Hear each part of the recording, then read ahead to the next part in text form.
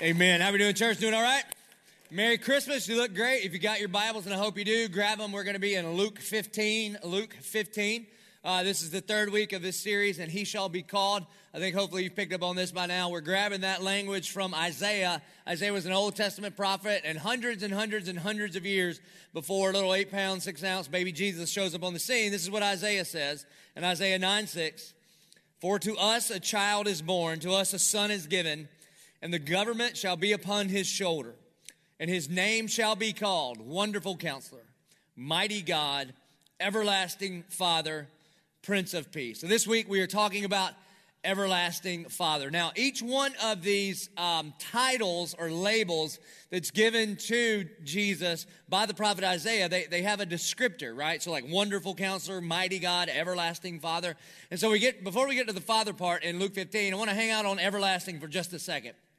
You see, hopefully you are catching on around here, if you're in 1122 or if you've been here for any time at all, that we are making a big deal about what a big deal God is.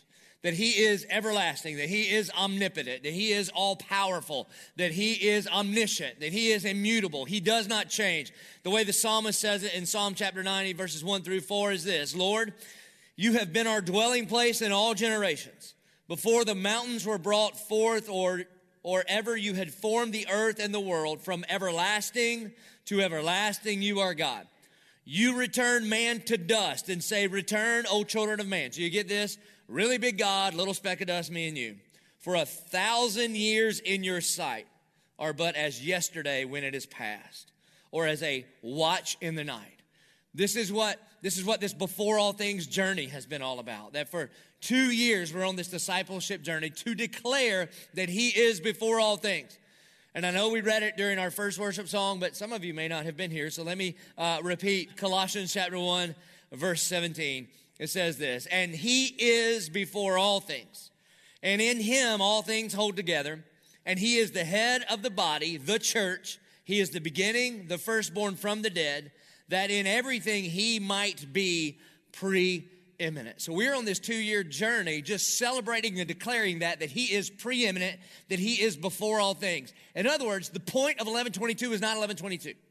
The point of 1122 is Jesus, and as a church made up of a bunch of individuals, we collectively and individually are hoping we're declaring that he is before all things, and the way we declare it to this world is through a bunch of initiatives that God has called us to do. So I know we've got a bunch of brand new people here. We always have brand new people here. We're stoked that you're here. And so we just want to show you this video to catch you up on what it looks like for our church to declare that he is before all things. Take just a second and check this out.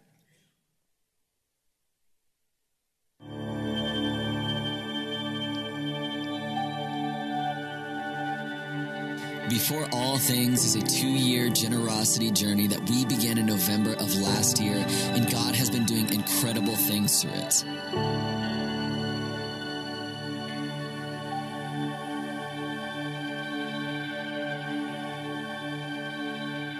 In 2016, God has blessed 1122 as we continued to cultivate ministry.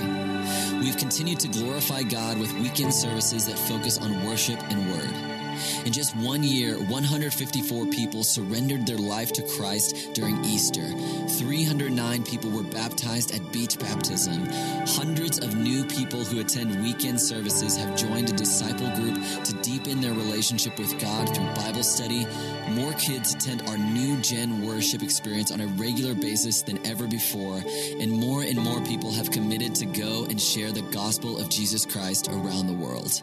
Knowing that Christ is before all things puts my possessions, my money, my time, my resources, it puts all of it in perspective. God is before all of it, and he's called us as his children. We're to follow after him and seek him and surrender to him, and it's everything. We've also begun the work of putting down roots at San Pablo and Beach by beginning the process of purchasing the Walmart building at San Pablo. Because of the generosity of some of the friends of 1122 and the wisdom of the elders, we locked in a purchase price years ago that is far under the market value of that location. That purchase will be complete in 2017. you feel very comfortable and you feel like everybody is very easygoing and, so it makes you feel very welcome and comfortable. I want to give myself entirely to God. I really do. I mean, he has really, really spoken in my heart and told me to be here and told me to, last thing I've ever thought is I'd be talking to a young man, telling him that I finally understand that I have a relationship now with God. When I found this church, it changed everything. It just fast-forwarded my faith light years, and it's amazing how quickly that transformation happened. This has also been an incredible year for planting the gospel. In January of 2016, we opened the Bay Meadows location, which is led by Pastor Ryan Stone. It is the same experience as our San Pablo location and allows the people that call the Bay Meadows area home to bring their friends and neighbors to 1122. So we've been going to Bay Meadows. We wanted to go out there and help him launch. And Stone at the end of the service stood in front and said, that you never can go wrong, and you're never disappointed when you're obedient to what God's telling you to do. And I found that to be true in my walk, and it was like there was no question that I needed to step out. And in January of 2017, our third location will be launched in Mandarin, led by Pastor Ben Phillips. We can't wait to see what God does there. And lastly, we've been sowing gospel seeds right here in Jacksonville and around the world. Our goal was to plant 100 churches in East Africa and Brazil, and in 2016, we planted over 58 churches with the help of our partners. Over 502 pastors are in training, and 28 buildings have been built for local church bodies to gather. God has obviously done some incredible things in 2016, and this is only the beginning. As we look ahead to 2017, we believe God is going to change even more people's lives through radical generosity and bring about even more miraculous things through the continuation of these 4 gospel-centered initiatives. Amen, amen, amen.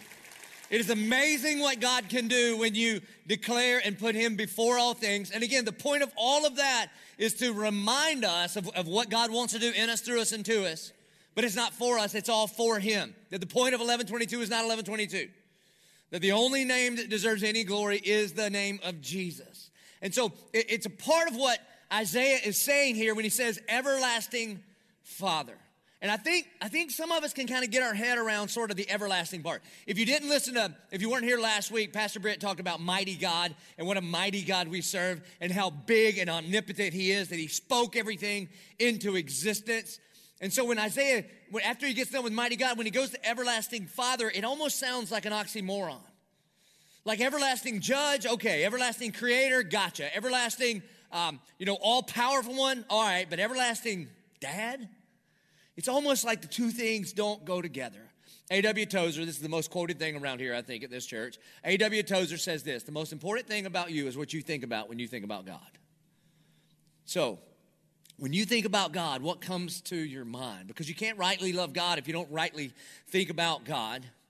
And so a lot of times we think about God kind of like the Force, a new Star Wars is coming out. We're like, yeah, I think God's like that. Like it's this sort of, ominous force out there, and he's sort of in charge of stuff. And there's the light side and the dark side, and they're battling out. We'll see who wins in the end. But you can't know him. Some people believe God's sort of like a force. Some people think God's sort of like Grandpa God. They'll call him the man upstairs. But he's super old. He's like forever. And he's totally out of touch with the world. He can't get on the internet, and he's not sure about our TV shows, and he hates our music, and he dresses weird. But every Sunday, he turns up his miracle ear, see what I did there, and he scoots his throne over to the edge of heaven to listen to his children sing. Some people think, there's Grandpa God. And some people believe God's sort of like a referee or a cop, that he's just waiting to get you. He's waiting for you to do something wrong, and then he's going to blow the whistle and throw the flag, right? Like your date Friday night. Illegal use of hands. You, 15 yards, go to hell. That's what you think he is. Some people think God's like a lawyer, And you're always in constant negotiation. Okay, God, I see your commandment. I raise you some grace. If I do this, can I do that? If I go to disciple group, will you also give me this job promotion? I mean, can we negotiate? If you get me out of this one, I promise I'll never do this again. Some people think God is a lawyer, kind of lawyer God. Some people believe God is kind of clockmaker God. Like, how else could you explain all of this world? It couldn't just happen, but maybe God put all the pieces together and then wound it up and sort of set us on our axis, and now he's off in some other part of the universe doing whatever he wants to do. But he's not, like, close. Now, some people believe in sort of like prom boyfriend Jesus God, okay? Like, you love Jesus, you have a lot of emotions for him, but you think of Jesus like this Swedish guy, blonde hair, straight, you know, no split ends, Miss America sash, bathrobe. His feet doesn't move when he walks. He just kind of hovers around. And once a week, you want to, like, come slow dance with him and sing soul songs and get all these kind of fuzzy feelings. And if you don't have these feelings for Jesus, then you think something's wrong with you and Jesus. And then this is probably the most common, some people believe in kind of OnStar God. You know OnStar? Some of you have it in your cars. And when you want something, you need it, you push the button and you ask. And you're like, that's kind of OnStar God. I remember the first time I was ever in a car that had OnStar. It was 10 years ago. This buddy of mine got a brand new Suburban. And we were in Atlanta together at this thing, and then I had to go speak at another thing, and I said, can I borrow your Suburban? And he was like, sure. And when I got in it, I couldn't, there's OnStar. I thought, this is cool. And so I'm on the way home from my speaking engagement, and I hit it, bing, and they say, hello, Mr. Tiller, because it was Gary Tiller's car, the guy that used to work at Beach, okay? And I go, yeah, and they say, how can we help you? I go, I'm kind of hungry, I need a Waffle House. They say, good news, you're in Georgia. Take any exit, turn left or right, and boom, you were there at the Waffle House.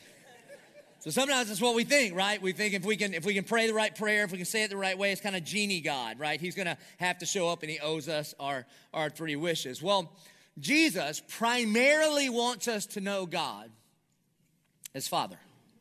189 times in the Gospels, Jesus refers to the Almighty God as Father. And here's what's hard for us to get our mind around. That God is everlasting Father. That he is preeminent and intimate. Now, here's the problem when we talk about dads. Ready? We all have daddy issues. Every single one of us have daddy issues. Whether you got a great dad or a terrible dad, it's a room full of people with daddy issues. Which makes me scratch my head and wonder what kind of issues I'm creating for my kids right now. But we do. You want to see some grown men cry? Get them together around a campfire, give them just a little bit of liquid courage and be like, all right, boys, let's talk about our dads for a minute. And I'm talking about Snotfest 99. That's what happens. And so, for some people, the image of God the Father might help you, but there's a whole lot of people that it doesn't help them a lot. Because your relationship with your father is the most influential relationship in your entire life. Well, and if you say, I didn't have one, then that was the most influential thing in your life. But here's something you just got to hear. God is not a reflection of your earthly father. He is the perfection of what it means to be dad. And so, I don't really do interviews around here anymore for staff positions. They kind of kicked me out of that, and so it's probably a good idea. But if I ever do, when I'm ever in an interview with somebody that we're trying to hire here, I ask one question. So tell me about your relationship with your dad. And I can find out everything I need to know as to whether they need to work here or not. It is the most influential relationship in our life. And then I even think about my relationship with my dad. You know, I don't know if you were here last week, but Pastor Britt talked about his relationship, his ongoing relationship with his father. And I don't know if you've heard Pastor Stone ever preach about his relationship with his father. They have amazing relationships, and their dads are amazing men. Both of the Ryans' dads were pastors, are pastors. And they discipled them and did Bible study with them and cast a biblical worldview for them. And if you remember last week, Pastor Britt said, my dad knew that his job as a father was not to raise a good citizen, but to raise a missionary. My daddy did not raise a missionary. All right, we didn't grow up doing this. Do you know what we grew up doing? Fishing. Not for men, like Jesus said, for brim and bass. That's what we grew up fishing, all right, in a John boat. And honestly, man, as I was reflecting this week on my dad and my relationship with my dad, we've never once done Bible study together, ever. He's never said, can I pray for you? The only time we've ever even prayed in the same room, not counting if he was at a church service or something, is my grandma makes my dad pray for dinner like at Thanksgiving and stuff. And he does the same exact one every single time.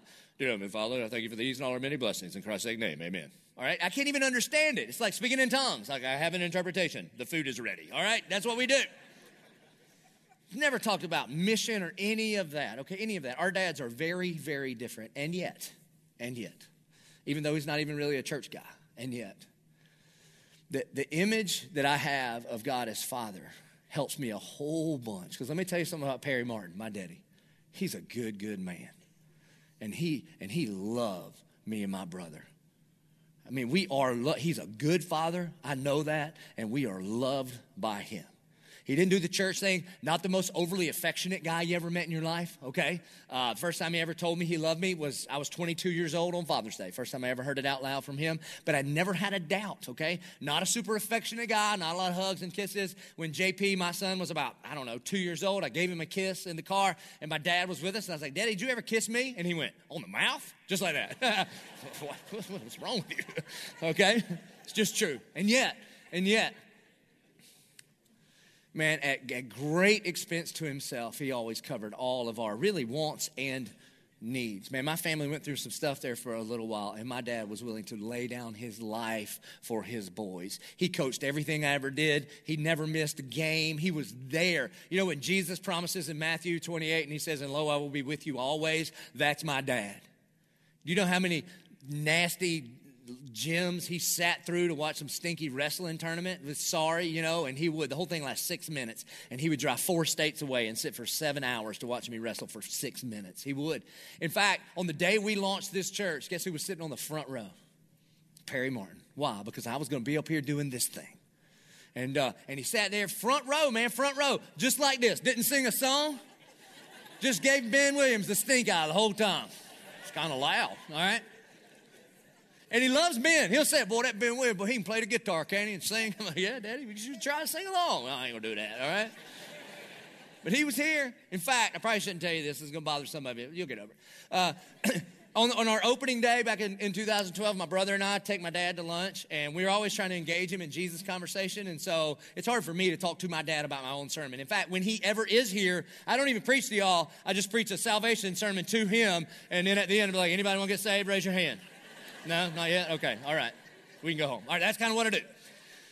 So we go to lunch, and my brother, Russ, is engaging my dad and says, so, Daddy, what'd you think about the sermon? And during that sermon, I do this all the time. I talk about how, some of you don't spank your kids, and we know who they are, all right? But I didn't grow up in the timeout generation. If you could bring your kid to me, I'd be happy to whip them for you. I kind of did that a little bit.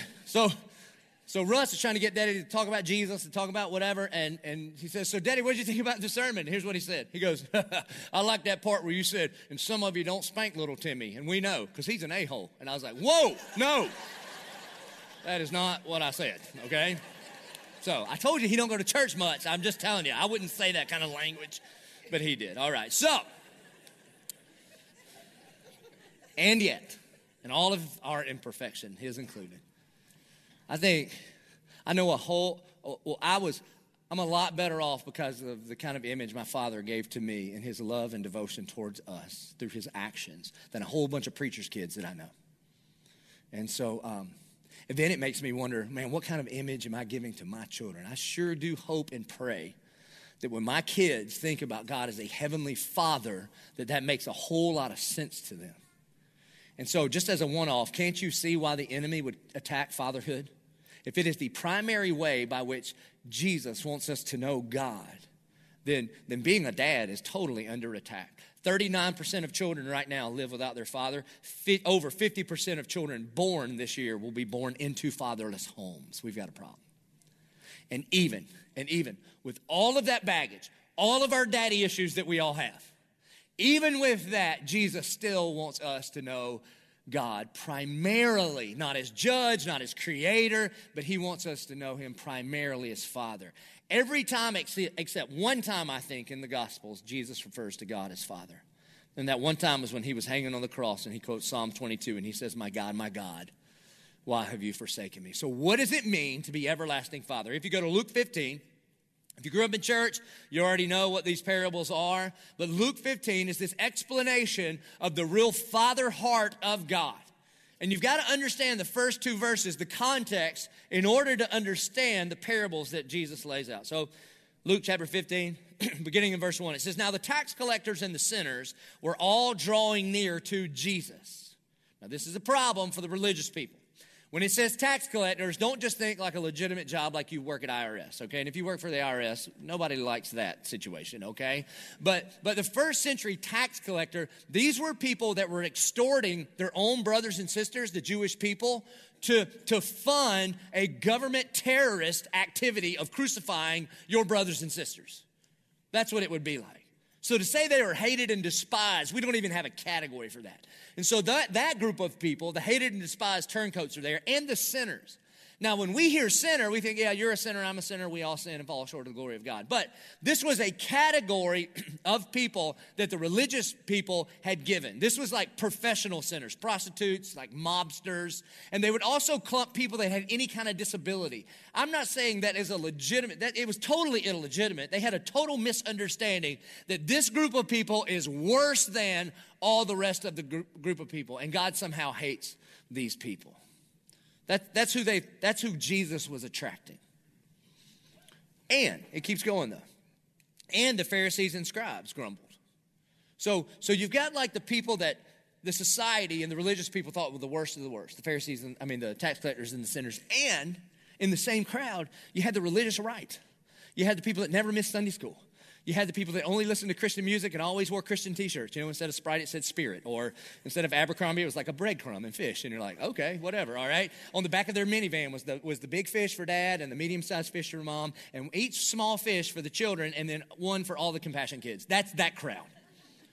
And the Pharisees and the scribes are the religious people, the church people, are looking down their nose and saying, what are those people doing here, Jesus? I thought you were religious. What are those people doing? And so it's in that context that Jesus is going to tell a trilogy of parables. He tells 3, and they all really have the same point. And the point of them all is there's something that's lost. There's someone that pursues that lost thing like crazy, and when that lost thing is found, then there is a celebration, that there is a party. The first one is the parable of the lost sheep. Suppose you're a shepherd, you got 100 sheep, and one of them gets lost. Don't you leave the 99 and do whatever it takes to go find the one? Or suppose you're a woman that has 10 coins. This was a really big deal, and you can't find one of the coins. At great expense to the other 9, you're willing to flip over your whole house to find that one coin. And then he gets to the third and the most famous one. Suppose you had a son that was lost. Now listen, parents, what would you be willing to do to find your lost child? Whatever it takes, right? Whatever it takes. And I've told you this before, but it just fits. I got to tell you again. If you're a parent and you've been at some department store or whatever, you've lost your child before, and that is a rough day. Is it not? It's just a rough day. I lost JP years ago at Dick's Sporting Goods. I was there shopping for something very, very important, I'm sure, probably something in a camo, all right? And I'm at the little desk by the guns, and I'm telling him, he was probably about 3 or 4 years old, and I just said, stay there, don't move. He said, yes, sir, but like a disobedient little wretched black-hearted sinner, he did not listen.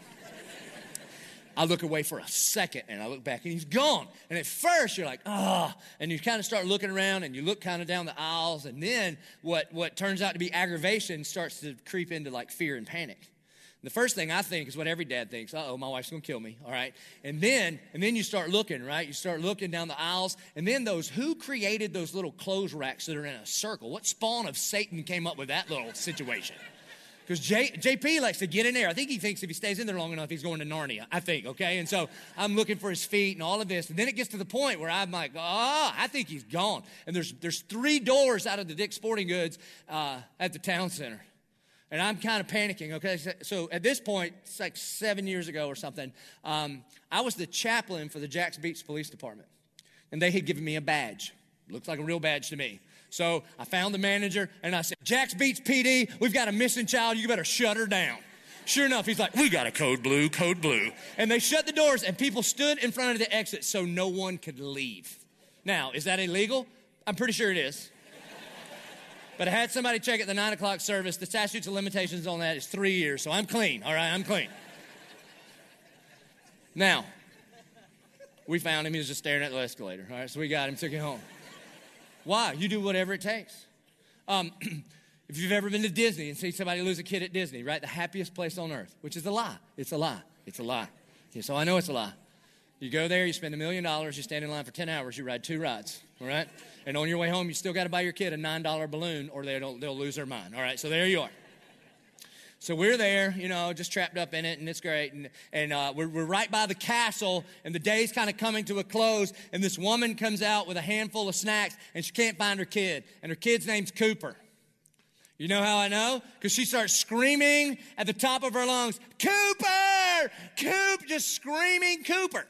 What do all the parents do? They're like, are you Cooper? Where's Cooper? All right, we're going to help her out because we know what it's like. She gets to the point where she just throws her snacks on the ground. It's like $750 worth of snacks. It's 2 corn dogs and a slushie, but whatever.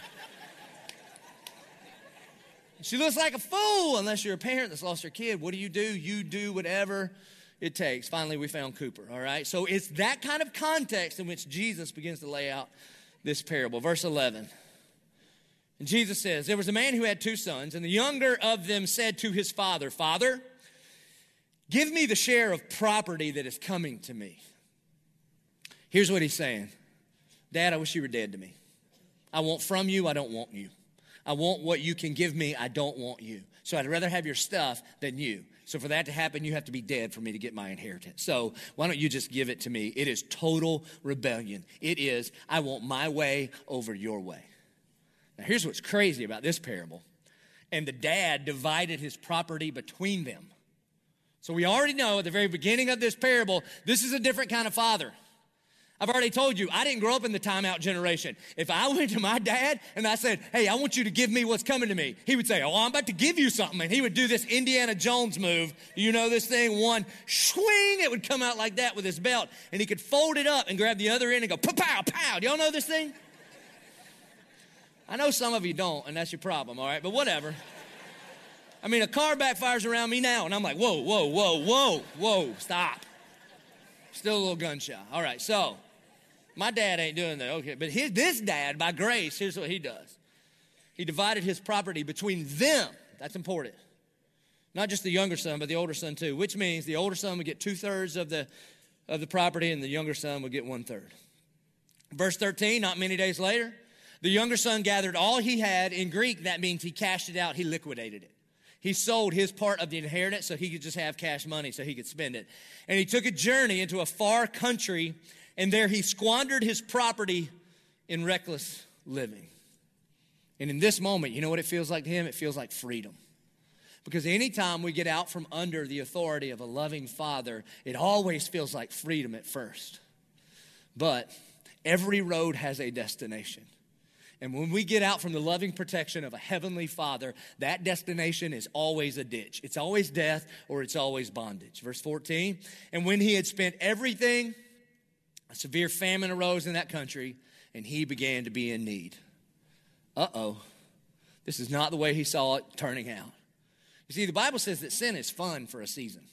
And I've heard some pastors say, sin's not fun. And I think, well, you're not doing it right, okay? Let me show you, because it's pretty awesome. For a while. But it's like parachuting, or it's like skydiving with no parachute. The first little while, exhilarating. Until the moment you realize, this ain't gonna end up so well. Every time we step out from under the authority of the Father, or we rebel against the Father, it feels like freedom at first, but it leads to death or bondage. And so, here's what he did. So he went and he hired himself out to be one of the citizens of that country, or to one of the citizens of that country, who sent him into the fields to feed pigs. Now, we don't think that's that big a deal. Oh, good, he's a farmhand. But in the first century, an Orthodox Jewish boy feeding pigs means that this is the lowest of low. I mean, this brother he is ceremonially unclean every day of his life. This would be, this would be the equivalent of Rush Limbaugh being the fundraiser for the Clinton Foundation. This is Nancy Pelosi as a bellhop at Trump Tower. You understand? This would be like if I was the water boy for the Gators. That's what it would be like, okay? You don't know why you're clapping. You're supposed to hear that and be like, oh, no, that would be terrible. Right. So essentially, this brother is financially and spiritually bankrupt. And he was longing, verse 16, and he was longing to be fed with the pods that the pigs ate. And no one gave him anything. So this brother is at rock bottom. absolute rock bottom. And check me here, and that is the grace of God on his life. You see, according to Romans chapter 1, the wrath of God is when God gives you everything you want. Okay, you want your inheritance now? Go ahead and take it. And oftentimes, it is the grace of God that brings us to the lowest point in our life, because there's a whole bunch of us in the room that can't stop and look up to the Almighty God until we get to the lowest place in our life. So I know this is hard to get your mind around, but some of the most painful things you've been through this past year, financially, spiritually, emotionally, could actually be the grace of God in your life so that you would run to him and not run from him. So that you would want him, not just the stuff from him. And that's where this boy finds himself. In verse 17, but when he came to himself, that little phrase right there, came to himself. The NIV says came to his senses. That is the pivotal moment in this boy's life. It says when he came to himself, he said, how many of my father's hired servants have more than enough bread, but I perish here with hunger? You see, here's just the reality. Until you come to that point, you'll never come running back to God. And it's just got to happen on the inside of you. It's not until God just reveals that to you. There is no repentance without regeneration. And I can't do anything, I can't say something magical that makes that happen in you. But God may be taking you to the lowest point in your life so that you'll come to yourself and think, how in the world did I get here? This was not my plan, this was not my intention, but I've got good news. There's always a chance to come home. There's always a chance to come home. And so he comes to himself and then he repents. He literally repents. Repentance just means to change direction. And so it says in verse 18, he says, I will arise and go to my father. This is a literal repentance. He goes, I'm not going to the farm. I'm going to my dad's house. I'm going to change directions. And he goes, and I will say to my dad, Father, I've sinned against heaven and before you. And I am no longer worthy to be called your son. Treat me as one of your hired servants. You ever done this before? You ever know you're busted, so you start working on the apology on the way there? Don't look at me like this. You know what I'm talking about. Curfew was 12. You're coming in about 12:30. And you're trying to coast in with the car off, coming in neutral, just going to try to sneak in. Don't worry about it. But boom, the light comes on, and you think, I have sinned against you and against heaven, right? And you're practicing. Don't kill me, Daddy. Here's why. This is what he's doing. He's rehearsing.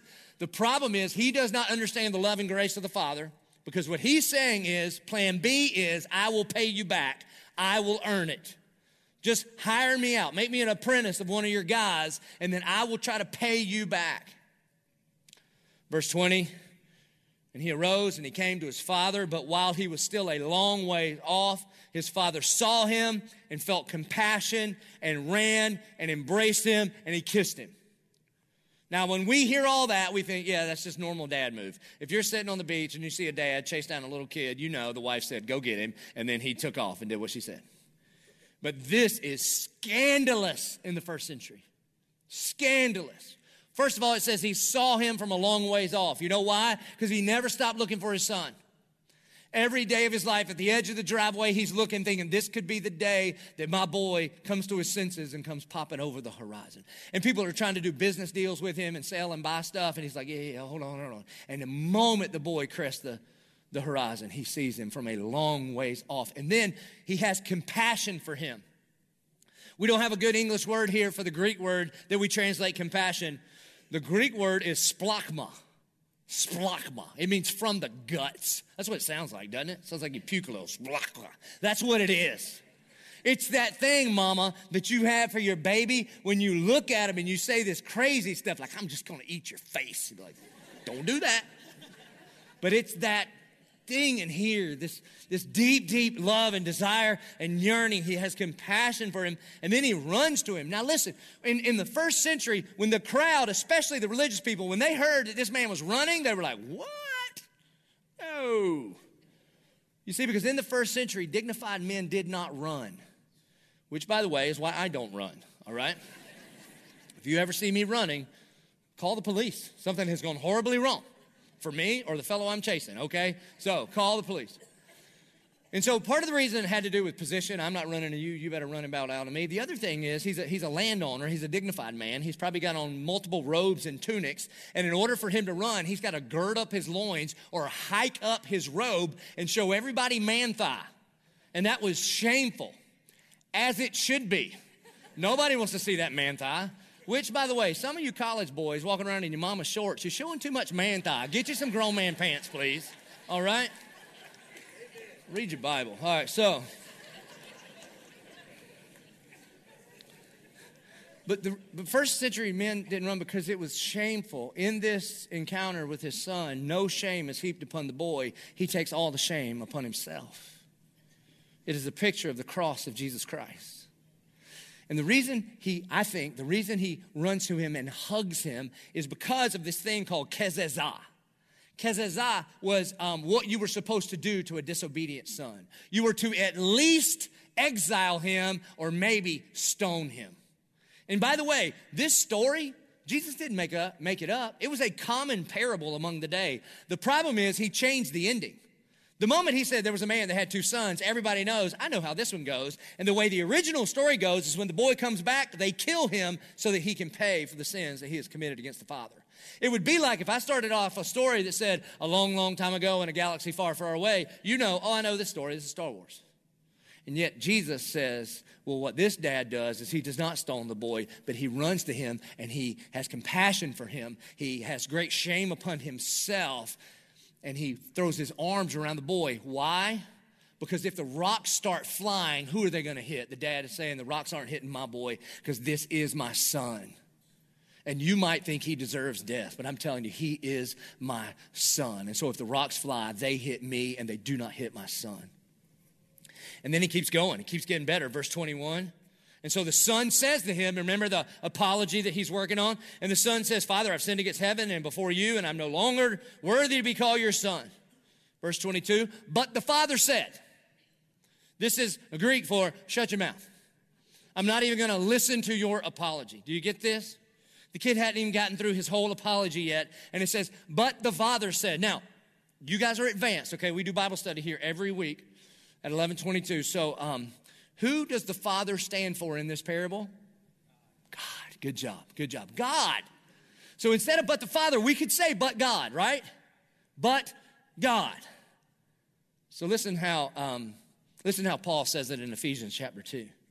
And you were dead in the trespasses and sins in which you once walked, following the course of this world, following the prince of the power of air, the spirit that is now at work in the sons of disobedience, among whom we all once lived in the passions of our flesh, carrying out the desires of the body and the mind, and were by nature children of wrath like the rest of mankind. Or, in other words, every single one of us has stiff-armed God and said, I don't want you. You could be dead to me. I'm going to do what I want with who I want, when I want, and you can't tell me what to do. But God, verse 4 of chapter 2. But God, being rich in mercy. But God. Listen, there's a lot of big buts in the Bible. I like big butts. I cannot lie. Okay, listen to what this says. But God, being rich in mercy because of the great love with which he loved us, even when we were dead in our trespasses, made us alive together with Christ. By grace you have been saved. Romans 5:8. But God demonstrated his love for us in this, that while we were yet still sinners, while we were covered with the smell of pigs on us, but God demonstrated his love for us in this, that while we were yet sinners, Christ died for us. The dad sees the boy from a long way off. He has compassion for him. At great shame to himself, runs to his boy and embraces him. And when the boy tries to apologize, the dad interrupts him and says to his servants, bring quickly the best robe and put it on him, put a ring on his hand and put shoes on his feet. These are not random things that he gives the boy. He says, go and get the best robe. Who has the best robe? The dad's robe is the best robe. It's going to be perfectly pressed and perfectly cleaned. And he says, listen, my boy is covered in filth, but when people see my boy, they are not going to see his filth. They are going to see my perfect robe. That he wraps this filthy, sin-soaked boy in the robe of his righteousness. That's what Christ does for every single believer. That God made him who was without sin to be sin for us, that we would be made his righteousness. That when the world looks at you, they see the breastplate of righteousness. They see God's perfection. When God looks at you, he sees his son's perfection, not the filth that we bring to the party. That's the first thing that happens. And then he says, and give me a ring. Not just any ring, the signet ring, the family ring. And when he puts the ring on the boy's finger, he's officially adopting him back into the family. That there will be a day sometime in the future when this boy will sign official documents and he will stamp it with the signet ring, his family's name, because he has the name of his father, because he is his son.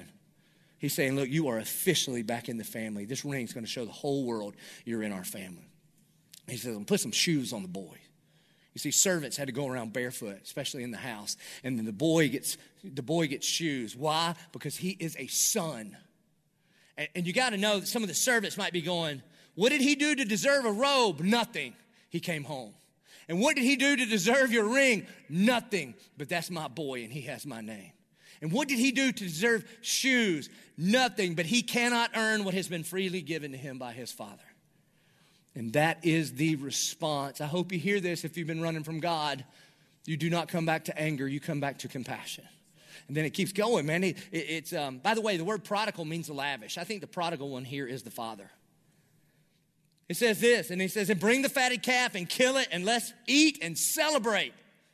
The King James says, make merry. That's Bible talk for we're going to have a party. For this is my son who was dead and is alive again. He was lost and is found, and they began to party. God is a party God. He celebrates when his children come home. Zephaniah 3:17 says it this way, the Lord your God is in your midst, a mighty one who will save, and he will rejoice over you with gladness. He will quiet you by his love, and he will exult over you with loud singing. God is a party God. You realize the church ought to be a place of parties, that we ought to celebrate like crazy every single time one of God's lost children comes home. That's what this thing is all about. And so he throws a party. Verse 25, and now the older son, now remember his audience. Remember Jesus' audience. It was because the religious people said, what are those people doing here? And he's saying, listen, the reason we celebrate, the reason we get excited is just like a shepherd celebrates when he finds a sheep, and it's just like a dad would celebrate over a lost child. And now the older son, this is to represent the Pharisees, he was in the field, and as he came and drew near the house, he heard music and dancing. Now I get it, you hear music. How do you hear dancing? That's a party. If you can hear that, you listen to me, Southern Baptists, all right? I'm a recovering Baptist too, so listen. I mean, I was taught we don't, there's no dancing. It's right there in the word, dancing. You see, you don't do that, all right? Well, the problem is the Bible. God is a dancing God. God is a party God, and this dad throws a kind of party where you can hear the music and dancing. Not a Sunday school, elementary school party. Remember those? Where your teacher's like, oh, next week we're going to have a party. No, we're not. You're not going to teach. We're going to eat cupcakes. But that's not a party because we still have to sit down and be quiet. I mean, this is a raging kind of party. The older brother, can hear dancing from somewhere out in the field. What is that? I hear the band, but I hear dancing. This means like the old people are doing the twist, that's all they can get to, but praise God. Everybody my age is doing one of those dances where they tell you what to do, so you know what to do. Right foot 2 times. Everybody clap your hand. Like, I am such a dancer, man. This is great. All the kids doing the wobble, baby. Whatever that thing is.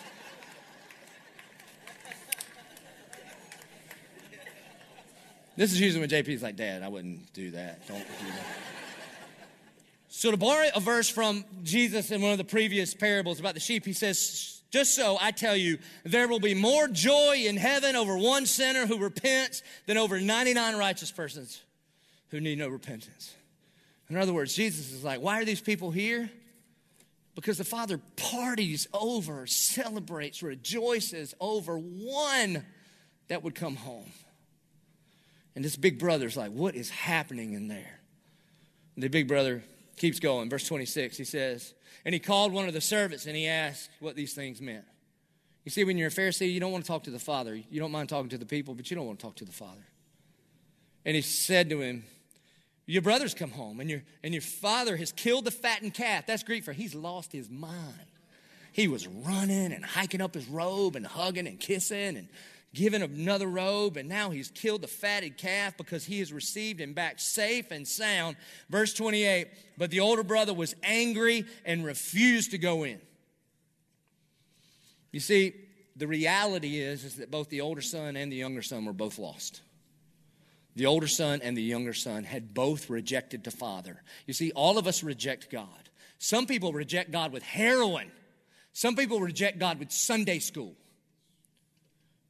The younger brother, his sin is, if you go all the way back to the book of Genesis, he had the sin of the fruit. Don't eat that. You can't tell me what to do. I do what I want, when I want, with who I want. You ain't the boss of me. His sin was licentiousness. But the older brother, his sin was the fig leaf. God, I don't need you. I can cover over my own sin and shame. If the younger son's sin was rebellion, then the older son's sin is religion.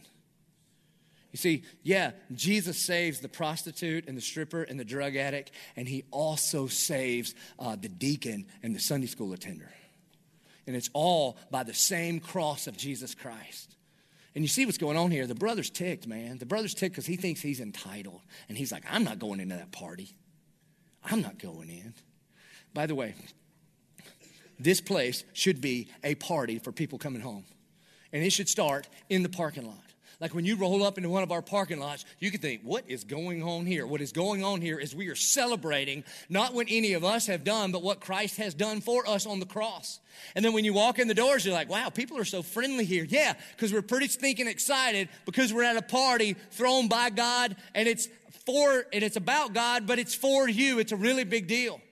And if you come in here and you think, well, they don't take themselves very seriously. If you're at a party that takes itself way too seriously, it's not a good party. This is not a good party. And listen, I met Jesus at a camp where we kind of served the party God that celebrated when his lost kid come home. And then I would find myself in these churches and I would think, this is more like a funeral than a party. I'm pretty sure that the tomb is empty. We can quit playing the funeral music. You know, I wanted to say to our folks, are you guys okay? You should tell your face because it looks like misery. What are we doing here? And so I'm not saying we don't talk about serious things, for sure. But fundamentally, when we gather together as the saints, we are saying, welcome home, younger brother and older brother alike. This is a place where God sings loudly over you and rejoices every single time one of his lost children come home. Now, by the way, to make that happen, we need a lot of party planners. We got to have a whole lot of people help us pull off the party. The party doesn't just happen. Every mama right now is like, you tell them, Pastor. They think I got some kind of Thanksgiving fairy just flew in here and cooked a turkey. All right, mamas, you know what I'm talking about? So every week we need greeters and we need all kind of people. And so if you'll take out your notes, everybody take out your notes, and you'll look over here, it says serve opportunities. We would like to invite you to join the party planning, to be a greeter, to work in our new gen, to work in the parking lot, those kinds of things. And it's perforated, which is Hebrew for to tear away. So at the end of the service, when we're responding, there's going to be some people with baskets at the doors, and you fill out where you are going to serve, and then you just drop it off on your way out. And the reason is because if you are excited that God saved you, then help me make an exciting kind of environment where we can welcome people home. That's what that is all about. But the big brother, he's like, I ain't going in. I ain't going in. Come on, you've been there before, right? It's like 20 minutes before Thanksgiving. Somebody gets ticked off, and they won't come out of the room. And you're thinking, what are you doing? You're going to ruin this for everybody. And you go in there, and what do you say? I'll tell you what I say.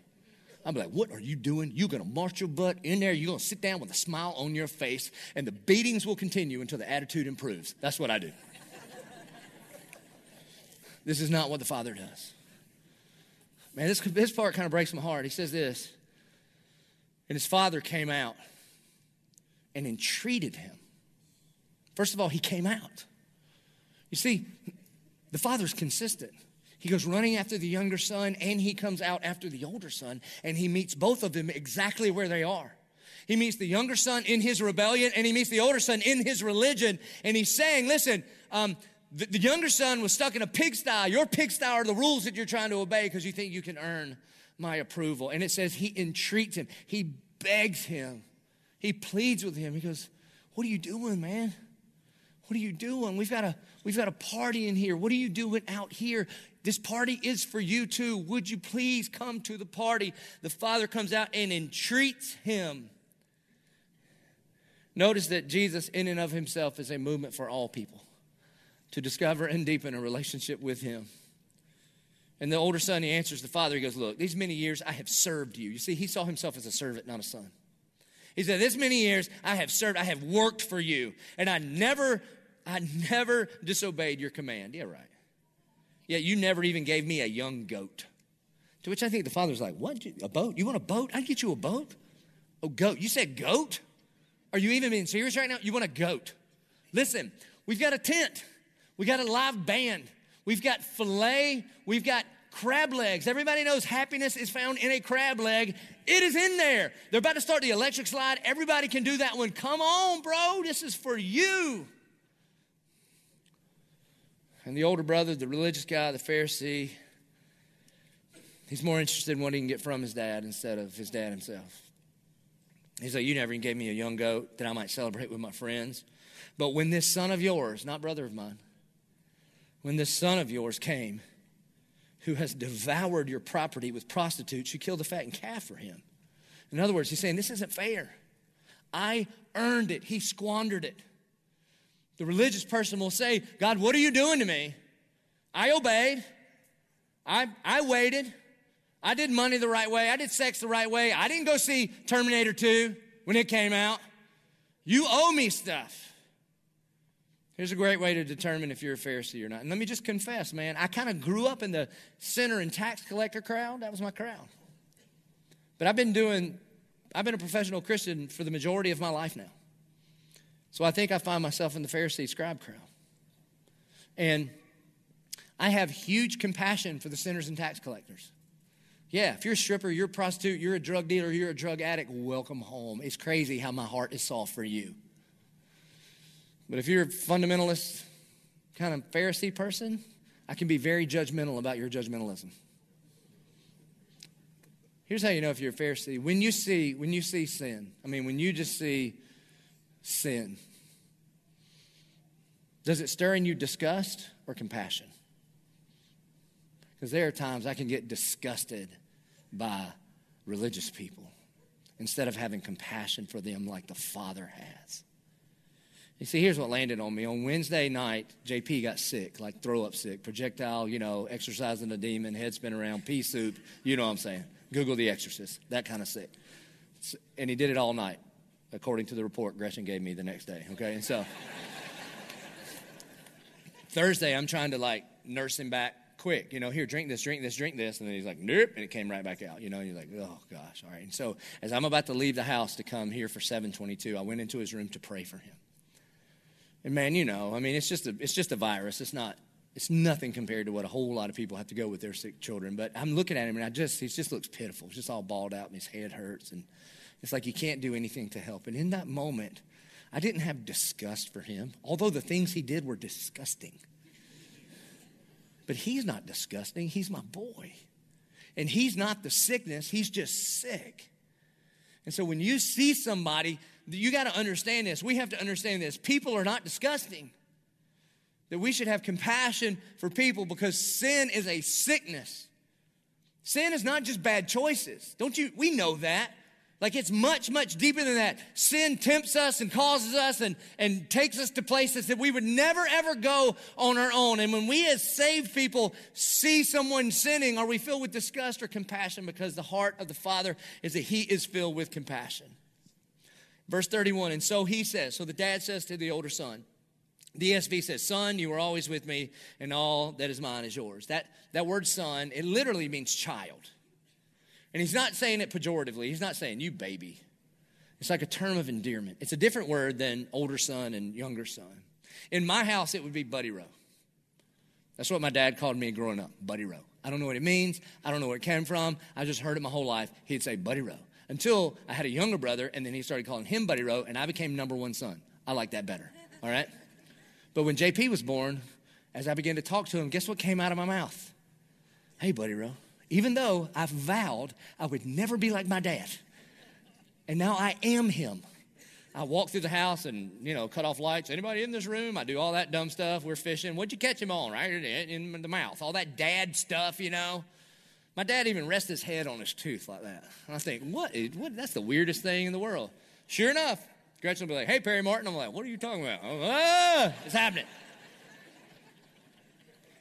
But it is a term of endearment. And so I go into JP's room to pray for him. And I just say, buddy Rowe, I'm praying for you. This is what the dad is doing. He's entreating his son. He's like, listen, my son, my boy, my child. You are always with me, and all that is mine is yours. Literally, remember, he's already divided and given him 2/3 of his property. He's like, what are you doing? Why are you hung up on a goat? The fatted calf has been yours from the very beginning. Won't you come to the party? And then he says, it was fitting to celebrate and be glad, for this brother of yours was dead and is alive. He was lost and is found. He said, I will not make apology for celebrating your brother. And notice what he does not say. He does not say because your brother was bad and he's come home and he's going to try to be better. But he was dead and now he is alive. But he entreats the older brother. He invites the older brother. Listen, this party is also for you. Do not let your religion keep you from a relationship with the Father. So I want to ask you just straight up. Is it time for you to come to your senses and to repent or turn around from your rebellion or your religion and come home to the open arms of an everlasting Father? Some of you think you're so good that you don't need it. You're absolutely wrong, but you're invited to the party too by the grace of Jesus Christ. And some of you think you're so bad that he would never invite you. You're absolutely wrong. Your sin pales in comparison to the grace of Jesus Christ poured out at the cross. And the Father comes running to you at great expense to himself. And he says, come home. Here's the way Paul says it in the book of Romans. Paul says, for you did not receive the spirit of slavery to fall back into fear. You see, both of these boys were ruled by fear. The younger son he had the fear of punishment. And the older son, he had the fear of entitlement. I earned this. And the Bible says, for you did not receive a spirit of slavery to fall back into fear, but you have received the spirit of adoption as sons by whom we cry, Abba, Father. So my question to you is this. Do you need to come home?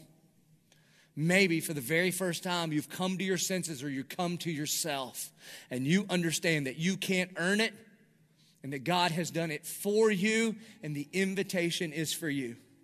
And that you could rightly say, I am no longer a slave of fear. I'm no longer a slave of my rebellion and I'm no longer a slave of some kind of religious rules, but I am a child of God. What Jesus makes possible for us is to know God Almighty as everlasting Father. Are you ready to come home? If you'd please bow your head and close your eyes. And if you thought, in this moment, you thought, wow, Jesus was not telling some story. He was telling my story. That I am the younger brother or I am the older brother. And today, for the very first time, you would like to receive the invitation of the everlasting Father to come join the party.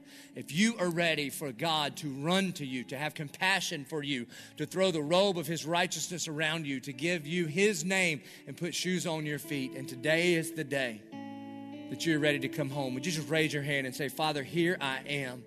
I'm sick of running and I'm sick of trying to earn it. I want to surrender my life to the Lordship of Jesus Christ. You lift your hand high in the air and you just tell him in your own words. Our good and gracious Heavenly Father, God, we love you because you first loved us. And Jesus, I thank you that you are the perfect older brother. That you said to the Father, I'll go on a search and rescue mission for our lost younger brother. That I will pay the full expense of the entire party and I will MC that thing. And God, I thank you that in this place, in every location, in every venue, that salvation belongs to you. God, that you are mighty to save and that you exalt over your children with singing and dancing. And God, I thank you for the men and women, the sons and daughters, that this day will come home to you. We pray it in Jesus' name. Amen. Hey, would you please stand as we respond? We respond the same way all the time. The gospel demands a response. We respond by joining our voices together. And listen, we ought to sing in such a way like the party that the Father threw.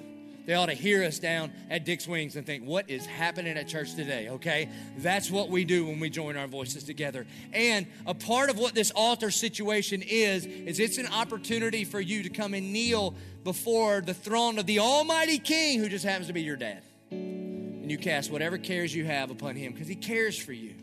And we respond by bringing our tithes and our offerings, our first and our best. It's the party fund. This is how we throw gospel-centered parties around the world when his children like us respond to him. So however God leads you, let us respond.